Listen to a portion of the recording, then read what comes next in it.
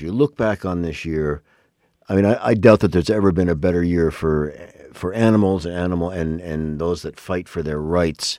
Would you agree to that in Canada? Would you agree to that? I completely agree. For the first time in 2019, we saw Parliament pass serious new animal protection laws. And this hasn't happened, Terry, since the 1800s.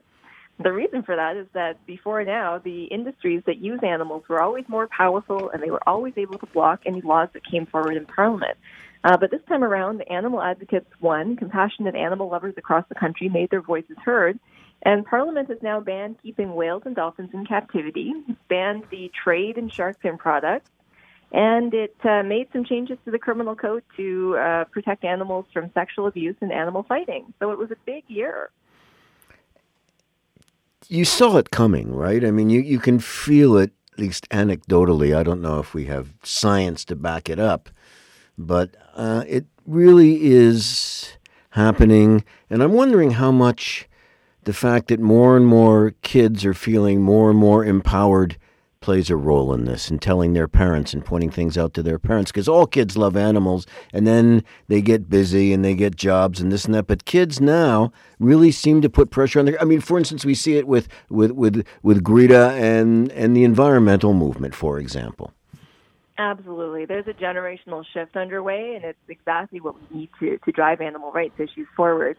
If you look at the numbers, people under age 35, and in some places about a third of them are vegetarian or vegan. So they're getting the issues.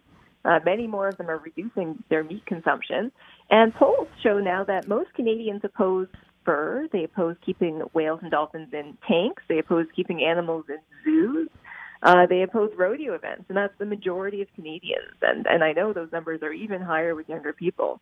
And interesting story about the origin of the bill to ban whale and dolphin captivity.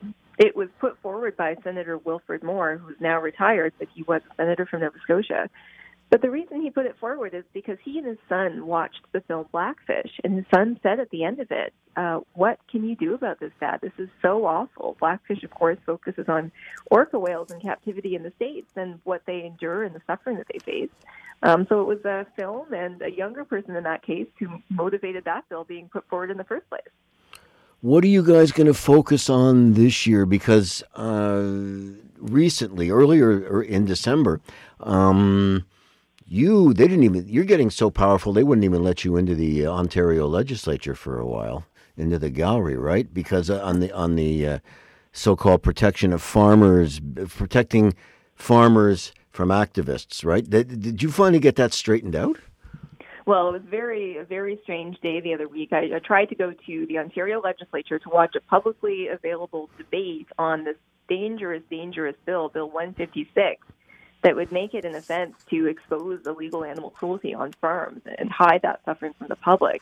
And when I got up to the door, the guards denied me entrance. I'm still dealing with them to try to find out what the issue was.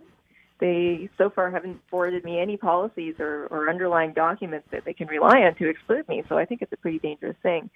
But Terry, 2020 is going to be heavily focused, unfortunately, on what we call these ag gag laws, so gagging people from speaking out about agricultural farmed animal abuse. Alberta passed an ag gag law in only 10 days last month in November. And what that does is it bans whistleblowing employees from exposing the conditions that they might see on a farm. And what's tragic about this is that there aren't any laws regulating animal protection on farms. There's no standards, there's no legal rules.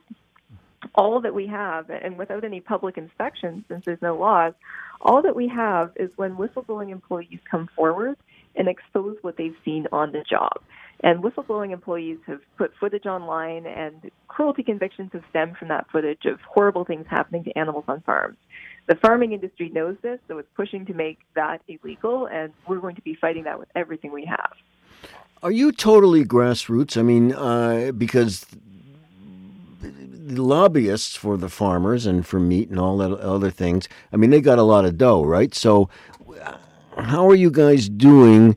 Is the base of people who contribute growing for animal rights, especially animal justice? Well, people definitely care about these issues. There's a lot of passion, but we're fighting a David and Goliath battle. if you look at the industry groups in the farm industry in particular, I'll just use one group as an example, the Dairy Farmers of Canada. Their marketing budget is $80 million a year. And that's an overwhelming number. It's more than all of the animal rights groups in this country combined, times about 10. It's just huge to be combating those types of industries. So we know that we have one thing that those industries don't have, though, which is compassion and passion of regular citizens. There's not a mass movement in favor of dairy or in favor of factory farming, but there is a mass movement of people who are very concerned about where their food comes from, who are very concerned that animals are being mistreated in the food system, and want transparency and fairness. Okay, kiddo. Thank you so much again for your time, as always. Always good to be here. Thank you, Terry. Happy holidays. Likewise.